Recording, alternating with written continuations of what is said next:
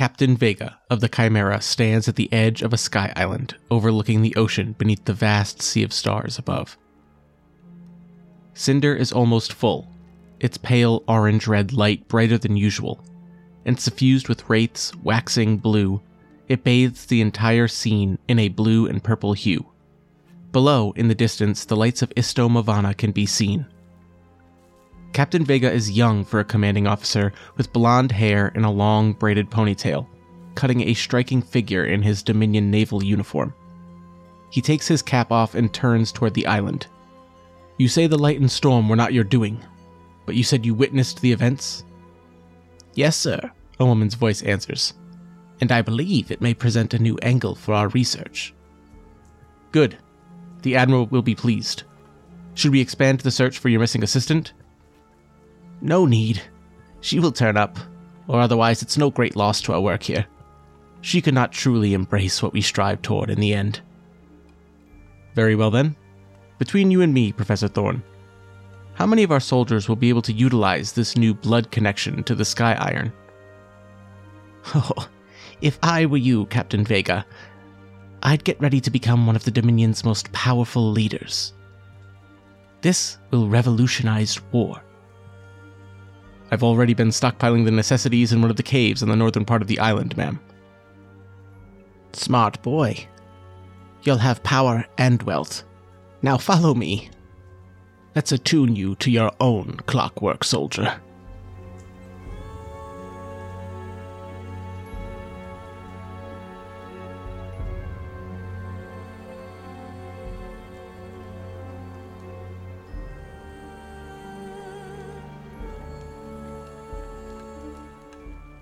Hello everyone, and welcome back to another episode of Ironsworn Sundered Isles. As always, I am Rainy, and I am your guide to the reaches out here near Isto Mavana. And before we catch up on how the Resistance is going, let's talk about a few things that are coming up. As I mentioned last time, the crowdfunding event for Ironsworn Sundered Isles will be happening, I believe, in March, so keep your eyes peeled for that. You'll be able to get your own digital PDF if you did not back the Starforged Kickstarter, and a physical copy if you are interested in getting it. I believe the plan is for it to be spiral bound like the Starforged reference guide, so it'll be a really great, easy to carry around resource for playing games in the Sundered Isles. On the Rainy Plays Games front, next week will be the second episode of Mining Media, and this time I asked on the social medias what type of content you would like me to talk about. Is it another book series, a video game, a TV series, things like that? And it was decided to talk about a video game, and there's actually a little Easter egg or clue in the intro if you go back to what video game I might be talking about next week. And I do have some exciting things planned for March, but those I'm going to keep a little more secret until the time comes closer. Also, just to be fully transparent, I am probably about halfway done with this Sundered Isles playthrough for the purposes of this podcast. I may come back and play more Ironsworn, either Sundered Isles, Original Flavor, or Starforged in the future, but I do also want this podcast feed to not only have solo play content, but hopefully I can get some small groups together and play through short series of other games. I did the one-on-one episode with my wife Lynn playing Call of Cthulhu. I would like to have more things like One Last Quest, either one-shots or short series of other games. So if there's anything you think that I would like or you'd like to hear me play, definitely reach out and let me know what you've been reading lately or playing, and I will be very excited to check it out. And there's never enough time to play all the games, but damn if I'm not going to try. So with those announcements out of the way, let's get back into some Sundered Isles.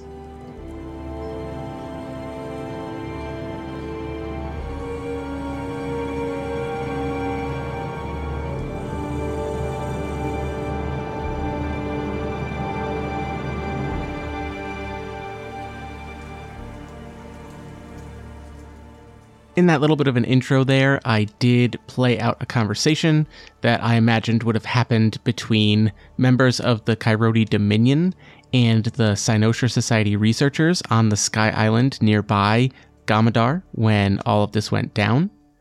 Now, we knew they were coming. That was part of the consequences of our roles and whatnot, but we also know that they are now in this area. I said that it was nighttime at that point. They were probably arriving. It was probably sundown, late afternoon kind of thing. I'm going to ask the Oracle to start this episode whether or not Dine and crew and the members of the Resistance got off the Isle of Gamadar in the sea, or if they had to hunker down and spend the night there to avoid being seen by the Coyote Dominion fleeing back towards Isto Mavana. I think it's 50-50. I think some members of the Resistance probably really want to get off of this island as fast as possible, probably like Ephraim, who did not have a good time the last time he was here, and others are probably very nervous and not sure if they should make a move yet. Dine might be tired from his trial and the adrenaline from his use of sorcery and mastery of this and deep breathing and everything that he's gone through might be wearing off. And then there's also Meizu, the Uktani research assistant. Just to remind everybody, the Uktani are a culture in the Sundered Isles document that are devoted to preserving the sacred sites and relics and ways of the ancestors. So whether that's their culture or whatnot, she still saw what Dine was going through and how he described it as something that his people and his culture needed access to, and it struck a chord with her. So she's still here and is probably pretty nervous. So let's say 50-50, 50 or less, they do attempt to get off the island and head back to Isto Mavana. Greater than 50, they have to spend the night here. That is a Nintendo 64, so all members of the Resistance and newcomer Meizu are stuck on the Isle of Gamadar for the evening. In the intro, I referenced the moons. I did roll to see if there was going to be foul weather and the state of the moons, because I love, in Sundered Isles, the idea that the 2 challenge die are tied to the 2 moons of the setting, Cinder and Wraith, and based on what you get on those, it may influence, basically, the flavor of your results. I rolled and got a 7 for Cinder and a 4 for Wraith, so both the orange-red moon and the light crystally blue moons are in the sky at the same time at different intensities, but no full moons, no harsh weather. And I'm just going to roll just another 50-50 on whether or not the night passes calmly, and then we'll have a scene. I think 50 or less, no problems in the night. They manage to make camp either in the beaches near the mangrove thickets or in a secluded area that is safe because the Morian and the Eldarian remnants have found places on this island that are safe. Let's see, 50 or less, we're good. 97. Okay. Well, that changes things. Let's roll on the action and focus oracles to see if we can make sense of what this interruption in the middle of the night is going to be.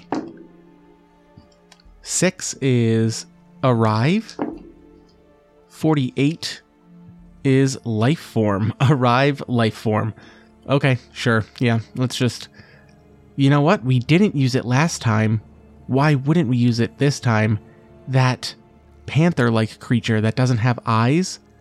Let's find that again in the Starforged book, and we'll have a fight against more wildlife on this island.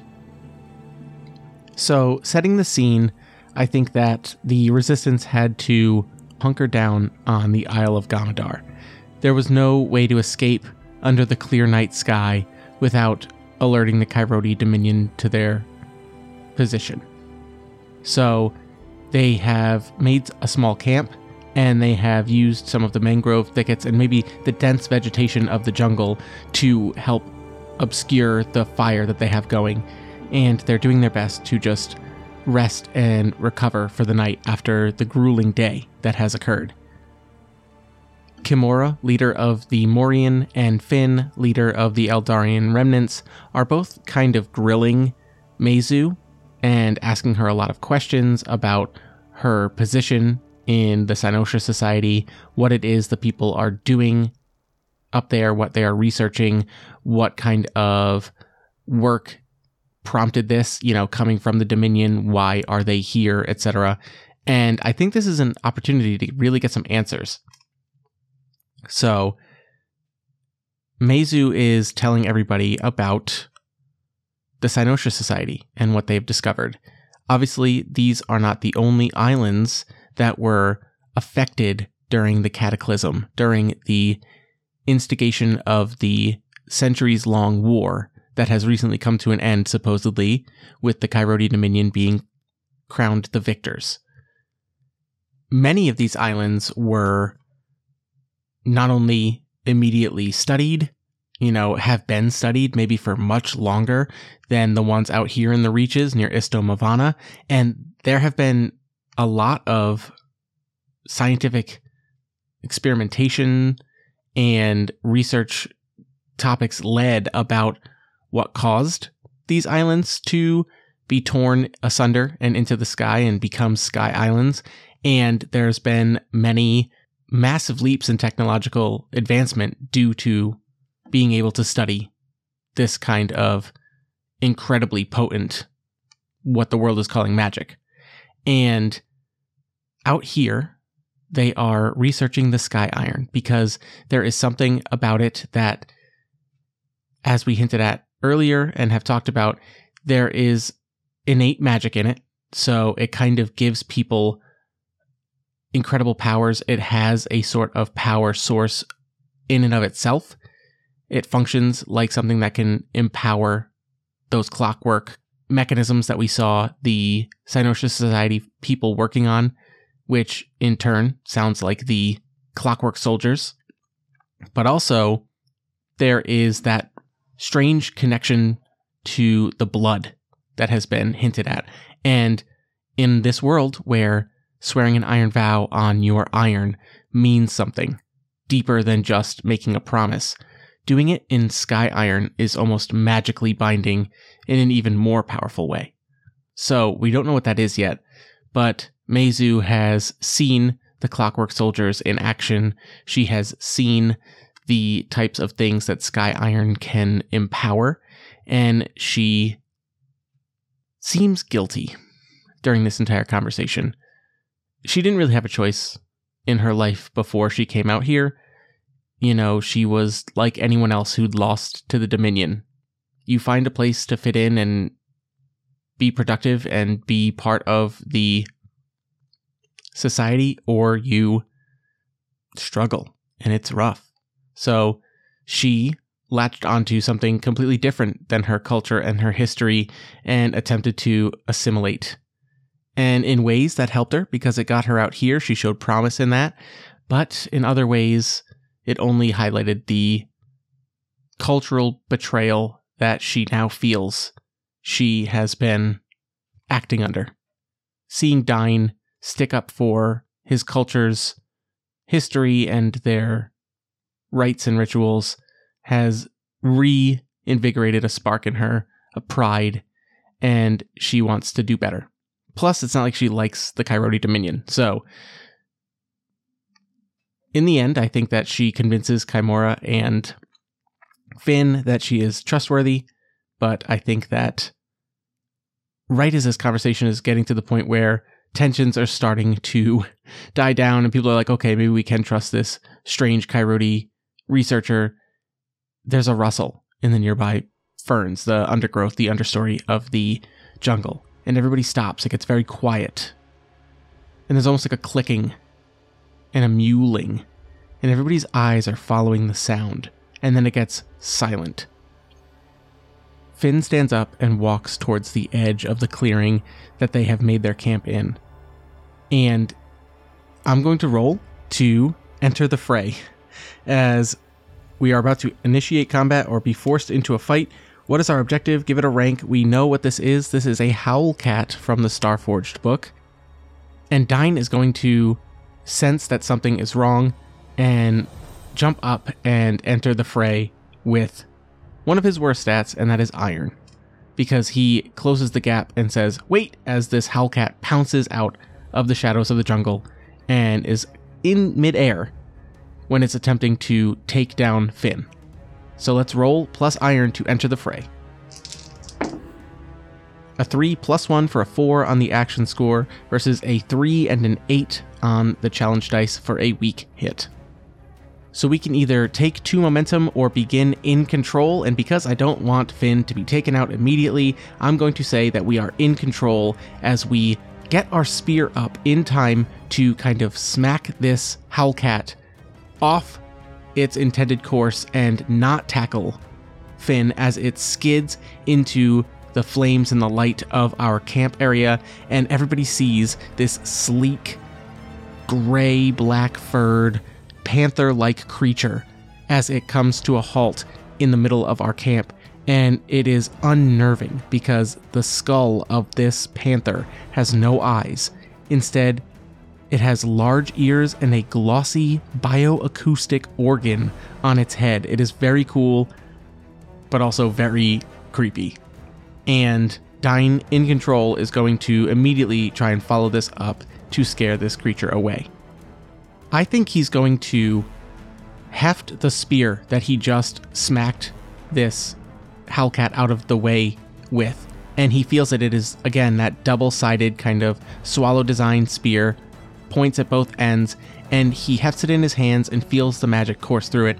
This is his new ranged weapon because he doesn't carry a pistol like many of the Coyote Dominion Navy soldiers. That is probably technology that exists out here in the Reaches, especially given this campaign, but I think that a lot of the people out here kind of avoid using it because of cultural practices, and they feel bad in this kind of part of the world. So he is going to throw it, aided with his magical prowess, his new control over the air a little bit, and attempt to strike this Howlcat with this spear. So here goes. We do get to roll plus edge because we are attacking at a distance, which is our best stat. So let's see. A 3 plus 3 for a 6 versus another 3 and a 9 on the challenge dice for another weak hit. So on a weak hit, we mark progress twice, but you expose yourself to danger.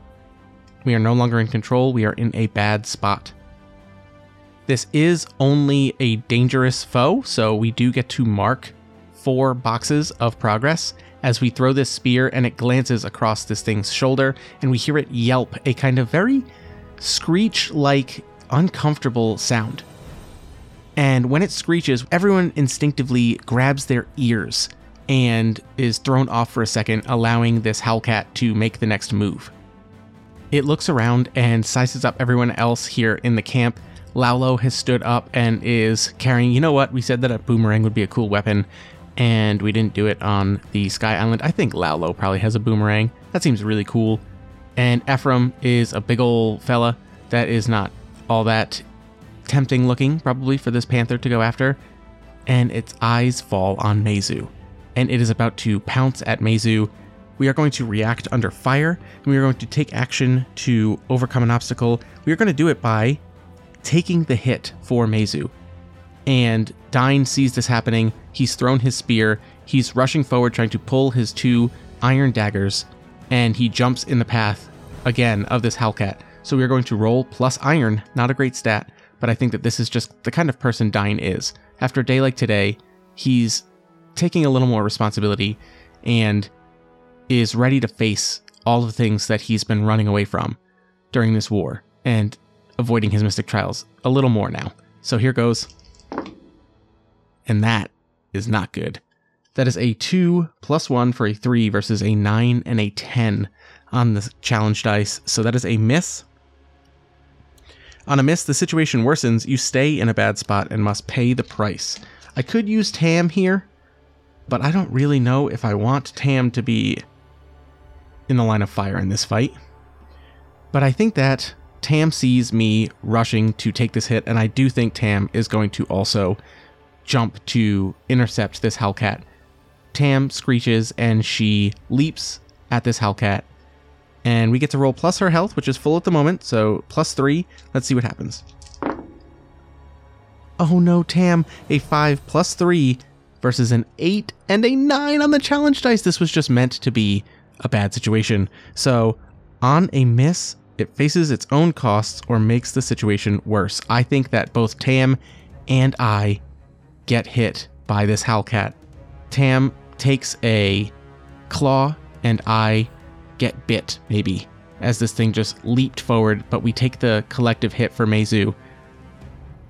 As a dangerous foe, they typically deal out 2 harm, so Tam goes from 3 to 1 health, and I'm going to pay the price, and we'll see if that makes sense to just take harm or see what comes up there. So here goes. I got a 14, which says you face a tough choice. I am going to take the 2 harm, which actually brings Dine down to a 1 in his health track. And I think the tough choice that Dine now faces is that this Hellcat has raked him and Tam and injured them both. And Tam looks hurt. It looks bad, and Dine does not want his best friend to be out of commission. So he's looking at Tam, and he's looking at Meizu, and this Hellcat is between the 2 of them. I think it just forces him to get even more desperate, and we are going to clash. When you're in a bad spot and fight back against a foe, at close quarters, roll plus iron, he has his daggers out, and he's going to rush forward and attempt to beat this thing back. This could go really bad. I didn't expect this session to be so rough so early. A 1 plus 1 for a 2 versus a 4 and a 9 on the challenge dice. I'm going to burn my momentum of 5 to make that at least a weak hit. Reset my momentum down to 2, and on a weak hit for a clash, it says mark progress, but you are dealt a counter blow or setback. You stay in a bad spot and must pay the price. Yikes. Let's roll on pay the price again. 47. A new enemy is revealed. Oh no! It even says in the book, Hellcats typically hunt in packs. So this one was just the first one we saw. And there is a second. Maybe even a third. I think Meizu is the one who notices it, actually. I think that in this whole chaos, Dine is just kind of running all over, trying to do his best. Finn has also kind of grabbed his weaponry. Kimura has grabbed her weapons, and Lalo and Ephraim. And this is when they haven't joined the fray because they've realized, uh-oh, there are more of these stalking the camp right now. And Meizu looks, and she says, don't fight them, don't fight them. Make as much noise as you can. Make as much noise as you can. And she starts banging things together and doing all of this stuff. And we are going to react under fire from a bad spot. We're going to use wits to cleverly bypass the obstacle. These things use echolocation, and we're going to attempt to overwhelm their senses by just making as much noise as possible all over the place in camp. So let's see if this works. Oh no. A 2 plus 1 for a 3 versus an 8 and a 10 on the challenge dice. It does not work. It says, on a miss, the situation worsens, you stay in a bad spot and must pay the price. These Hellcats are going to kill us more than an entire army. 39. The environment or terrain introduces a new hazard. Ooh, what could that be? Let's roll descriptor focus just to see if anything comes up. 70. Obscured. 36. Force. Obscured force. Great. Awesome. Maybe Dine's panicking, and having completed his trial, maybe it's a fog that's setting in, which, again, if these Hellcats operate under echolocation, this fog isn't going to affect them, but Dine is panicking, and the spear is reacting to Dine's panic, and a fog is settling in around the camp. Oh no. Oh no, this is getting so much worse. And since we can't really take any more harm, I think that is the setback that we are dealt with this miss. And, oh boy, we do have 6 progress on this. I could attempt to take decisive action and seize the objective and just kind of go for something crazy to end it, but 6 doesn't feel great. But I don't think we have a choice, so I'm going to take decisive action. We are going to continue using Meizu's idea to create a lot of noise, I think. Laulo has grabbed one of the logs from the fire and is swinging it around wildly. Not that the light or heat is going to be throwing them off, but it might do something. And let's see, we're rolling our 2 challenge dice against 6 progress. Please, please, please. I've been rolling insanely high this whole session so far, so let's roll low. 2 3s. On a strong hit, you prevail. Take +1 momentum, and if any objectives remain and the fight continues, you are in control. I think that we simply just make enough noise, and we show that there's not just the one of us or the two of us or anything like that, and we are outnumbering this Hellcat pack, and we've hit one of them hard enough that maybe it is whimpering and it can communicate that to the others. And I think that Tam, injured, jumps up on Dine's shoulder and lets out a really, really convincingly scary Tamarin screech. And the Hellcats turn tail and run back into the jungle. Their ambush this time has failed, but Dine and Tam look rough.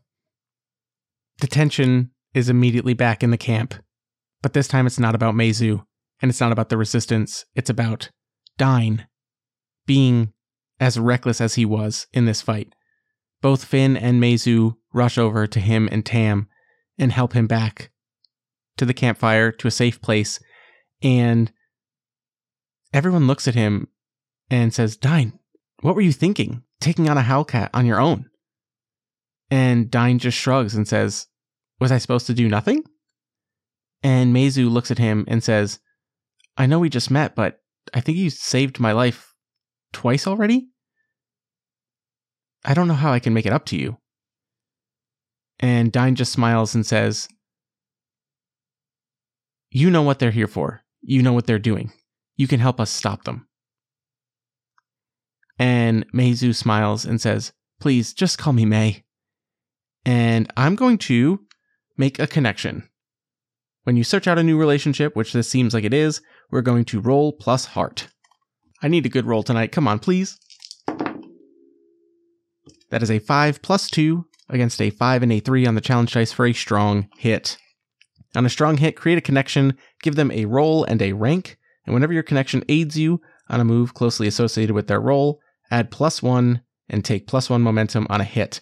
So I think that Mei is going to, and I know this sounds counterintuitive because Kimura and Finn are dangerous and Laulo and Ephraim are troublesome, but I think that represents more the stakes of things going poorly in that relationship. I think that Mei is probably formidable because she represents a serious bargaining chip and a piece of leverage in our fight against the Coyote. Not only from an information standpoint, but also, you know, if things went sour with her, she could always go back and probably play dumb, and it could turn around and be even worse for us. Then again, no, let's set this at dangerous because it's the same as Finn and Kimura. It has to do with the resistance itself. Plus, she seems, as we described her in the very beginning, guilty, wary about what she was doing with the Cynosha Society, and she's reconnecting with her culture. So let's go with dangerous. So yet another connection that we may develop in the future. And just while we're here and spending the night, because we can't head back to Isto Mavana, and because Dine and Tam look so rough, I'm going to make a recover move in heal. I think that Finn feels responsible for Dine taking that hit for him, and having been a member of a kind of military ambush squad, they're used to doing a lot of field medical kind of treatments, just quick patch-ups. So I'm going to roll from the perspective of Finn. Oh, it says if you obtain treatment from a companion, they're a bonded ally. We will do that. We'll roll plus heart. A 6 plus 2 for an 8 versus a 1 and a 10 on the challenge dice for a weak hit. So on a weak hit on heal, it says you do heal 3 health, but it takes additional time or resources. And I think that's going to be, as much as I would love it to be resources, I'm going to sacrifice momentum because it basically is us all night being out here. And I think that momentum narratively fits the story better than losing resources out here. Especially because in my mind, the way I kind of framed this to be, do we make it back to Isto Mavana in the middle of the night, or do we have to wait till morning? And we're waiting because the Coyote would see us from the Sky Isle, or maybe the Cynosure Society would see us. We couldn't leave. And obviously leaving in the morning or in the daytime only makes us more obvious. But I think that we wait to see the Coyote leave, maybe the middle of the night, flying their ship back down to the ocean and sailing it back towards the Isle of Isto Mavana, and we can use the dawn or something like that, or just enough time has passed that we head out. And by the time we reach Isto Mavana, the time we've lost in the last 12 to 24 hours is going to be evident as we reach the docks. When the Resistance arrives back in Isto Mavana, casually floating back into the docks and arriving, they are immediately met with a pretty terrifying sight, which is the Dominion soldiers are now being a little more aggressive in the Isle of Isto Mavana, in the village itself. We see that the Cynosure Society folks have come back with Captain Vega. Maybe not all of them, but at least one or two. And they are doing mandatory testing on all villagers from Isto Mavana. And it is a very uncomfortable scene. I'm actually going to roll just as a crew here, as a Resistance. We'll assume Kimura and Finn have safe locations to bring their ships and things like that elsewhere to meet with their people, but Dine, Lalo, and Ephraim are going to face danger with stealth, so we're going to roll plus shadow and see if we can sneak back into the village. This is karma, because I've rolled so well in so many episodes, and now it's coming back for me. A 2 plus 2 for a 4 versus a 5 and an 8 on the challenge dice for a miss. Oh, it's getting rough now. So on a miss, you fail, or a momentary success is undermined by a dire turn of events. Let's pay the price. Roll that D100, but I already think I know what I want to do here. Well, it's fitting. I got an 11 for you face a tough choice. And that tough choice is some soldiers see the 3 members of our crew and Meizu, and they point and say, "You there, come here. New orders from the Admiral and Cynosure Society researchers. All villagers are to be tested for sorceress potential. You'll be coming with me to be tested." And, oh boy, what are we going to do now? Oh, I have an idea. So, way back in like episode 1, when we were storming the Coyote Dominion ship for the medicine for the Eldarian Remnant, we did say that we grabbed one additional thing, and I have it written down here as Gilded Imperial Regalia, which I think probably means it's the sign of some kind of rank or similar in the Coyote Navy, or maybe even higher up, that was on this ship. And I don't think Dine is going to be able to pull this off, but we do have Meizu with us now. And Dine looks very nervous, looks around. I think Meizu probably has her hood or cloak or similar up, so she's not immediately recognizable, although to these everyday sailors, they're not going to recognize a research assistant to the Cynosure Society, but she's nervous, and Dine turns to her and says, "Meizu, I need you to help me. I need you to use your information, the things you know about the Coyote Dominion."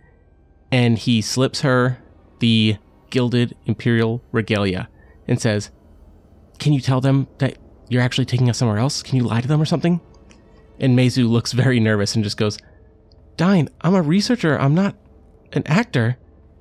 And Dine says, "If I have to get tested, things are going to get very bad. And we're going to put our new connection, Meizu, to the test right here. And we do get to add +1 if our connection aids us on a move closely associated with their role, which we did say was like Coyote informant or insider. So even though she's nervous about this, she does probably understand a bit of protocol and how the Coyote government and all of these officials would be acting in a moment like this. So we're going to roll to compel this soldier and we're going to attempt to persuade them or make them an offer, and we're doing this through lying or swindling, because Meizu is basically going to flash this and say, actually, I have to take these two straight to the captain. We caught them doing something else, and she's going to attempt to lie for us. So we're rolling plus shadow, plus 1. Oh, please turn around, luck. A 4, plus 3 for a 7 on the action die, versus an 8 and a 3 on the challenge dice for a weak hit. So on a weak hit, they'll do what you want or agree to your conditions, but their agreement comes with a demand or complication. Envision their counteroffer. I think the soldier looks at Meizu and says, "You're escorting all 3 of these villagers to the captain?" And he kind of raises an eyebrow like, how? Or why have they not just run or overpowered you or something? And he says, "Allow me to accompany you. I don't want them getting any ideas or running for it." And his hand goes to the flintlock pistol on his hip. But at least that got us going in the opposite direction. And I do think the best thing here, and again, I'm just thinking of this from like if these were teenagers or early 20-somethings in this situation, sure, we could fight this soldier. That might go all right, but we don't want a gunshot going off. So I think that the plan is Dine grabs Meizu by the hand and says, "Mei, trust me." And he looks at Laulo and Ephraim and gives them a nod and a wink. And Laulo rolls her eyes, but then nods back. And they know in situations like this, when you get caught, you scatter. And I think that they're just going to all sprint in different directions and try and get away from this soldier. So we are facing danger with edge because we are doing this with speed, mobility, or agility, or all of the above. So here goes, plus 3. The dice have turned on me in this campaign. Oh my gosh. A 3 plus 3 for a 6 versus a 10 and a 7 on the challenge dice for a miss. So on a miss, you fail, or a momentary success is undermined by a dire turn of events. Pay the price. Yikes, this is so bad. This session is brutal. 22. A surprising development complicates your quest. Ooh, that sounds fun. And what would this surprising development be? Let's roll on one of the oracles. When I'm not sure, I like to roll on... In Sundered Isles, there is a prompts table that allows you to figure out which of the oracles you're going to roll on. So I'm going to roll a D100, see what comes up. A 92 is action plus descriptor plus focus. So we'll find out what this complication is with a bit of detail here. We're going to roll for action. 62 is locate, descriptor. 39, exposed. Focus 27, ecosystem. Locate exposed ecosystem. Oh no, I think we lead. Oh no. We split up and we have a place that we always meet when things go like this. Laulo, Ephraim, Dine. You run, you scatter, you go into the jungles, or you go through town and you lose your tail, whoever's pursuing you, and we always reconvene at a certain spot. And that's like a safe spot. It might even be Grandma's house, but we accidentally lead the Dominion there. Shoot. This session is brutal. Alright, I'm going to ask the Oracle. 50-50. Did they follow Dine, Mei, and Tamrin? 50 or less is a yes. Otherwise, they followed Laulo and Ephraim. 25, they followed Dine, Mei, and Tamrin. Okay. Next question.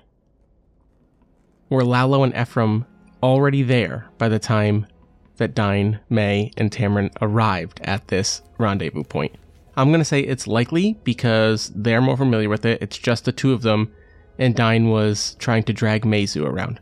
So 75 or less, they were there. 81, they had not gotten there yet, or for some reason weren't there. Okay, that's not a bad thing. So I think I know how I want this to proceed, and it sucks, but I think it makes sense, and it's also pretty fitting. I think that Dine, May, and Tamrin sneaking around corners, running, trying to get to where they're going, and they finally are approaching this spot, and Dine takes a deep breath and is like, okay, we're good. I think we should be fine. And they turn the last corner, and standing in front of them is Captain Vega. And he looks down at Meizu, and he says, an Uktani and an injured Isto Mavanan. Interesting. I was told you were bringing him to me, but it seems I had to find you. And I think they're going to be detained by the Coyote Dominion. And that leaves me with a lot of questions about what to do next. I have a lot of ideas that I think are going to be really great, but I don't want to dive into them right away, not only because I'm rolling atrociously in this session and don't want to miss on a lot more rolls, but all of those misses have obviously turned the tides as far as momentum. My momentum track is literally at 0. Dine has not been able to really catch a break since he finished his trial. And now he and Meizu and Tamrin, although Captain Vega did not notice the small monkey, I don't think, have been captured by the Coyote Dominion. And I don't know yet if I want to do a time skip and just pick up at the beginning of next episode with a new interesting location and problem for Dine to deal with, or play out a little bit of the paraded through town and brought somewhere, etc. kind of thing. But given how this session has gone, it's going to end a little early because I got to think about what comes next. Things did not go according to plan at all in that session, and sometimes that's the best part about solo role-playing. I mean, or playing RPGs in a nutshell. You can DM or GM a game for your friends, and it goes immediately off the rails, and they go in places you never expect, and some of the best stuff comes from that. So, not discouraged, just scratching my head at my dice and their betrayal today. But thank you for listening, and I hope that you enjoyed this episode. If you enjoy the Rainy Plays Games podcast, please consider following me on social medias. I'm on a good amount of them, and you can reach out to me there on any of them. That's probably the easiest way to get in contact with me, or email me at rainyplaysgamespod@gmail.com. You can also go check out the DMs After Dark. I have been a member of them for over 2 years now, and they've been doing some incredible long-form games recently, and we have a backlog of a ton of games and actual plays that you can check out. If you're feeling really generous, please leave a rating on the podcatcher of your choice that you listen to this on. It goes a long way in just helping my podcast get found by more people. And until next time, be nice to your dice, because they'll turn on you.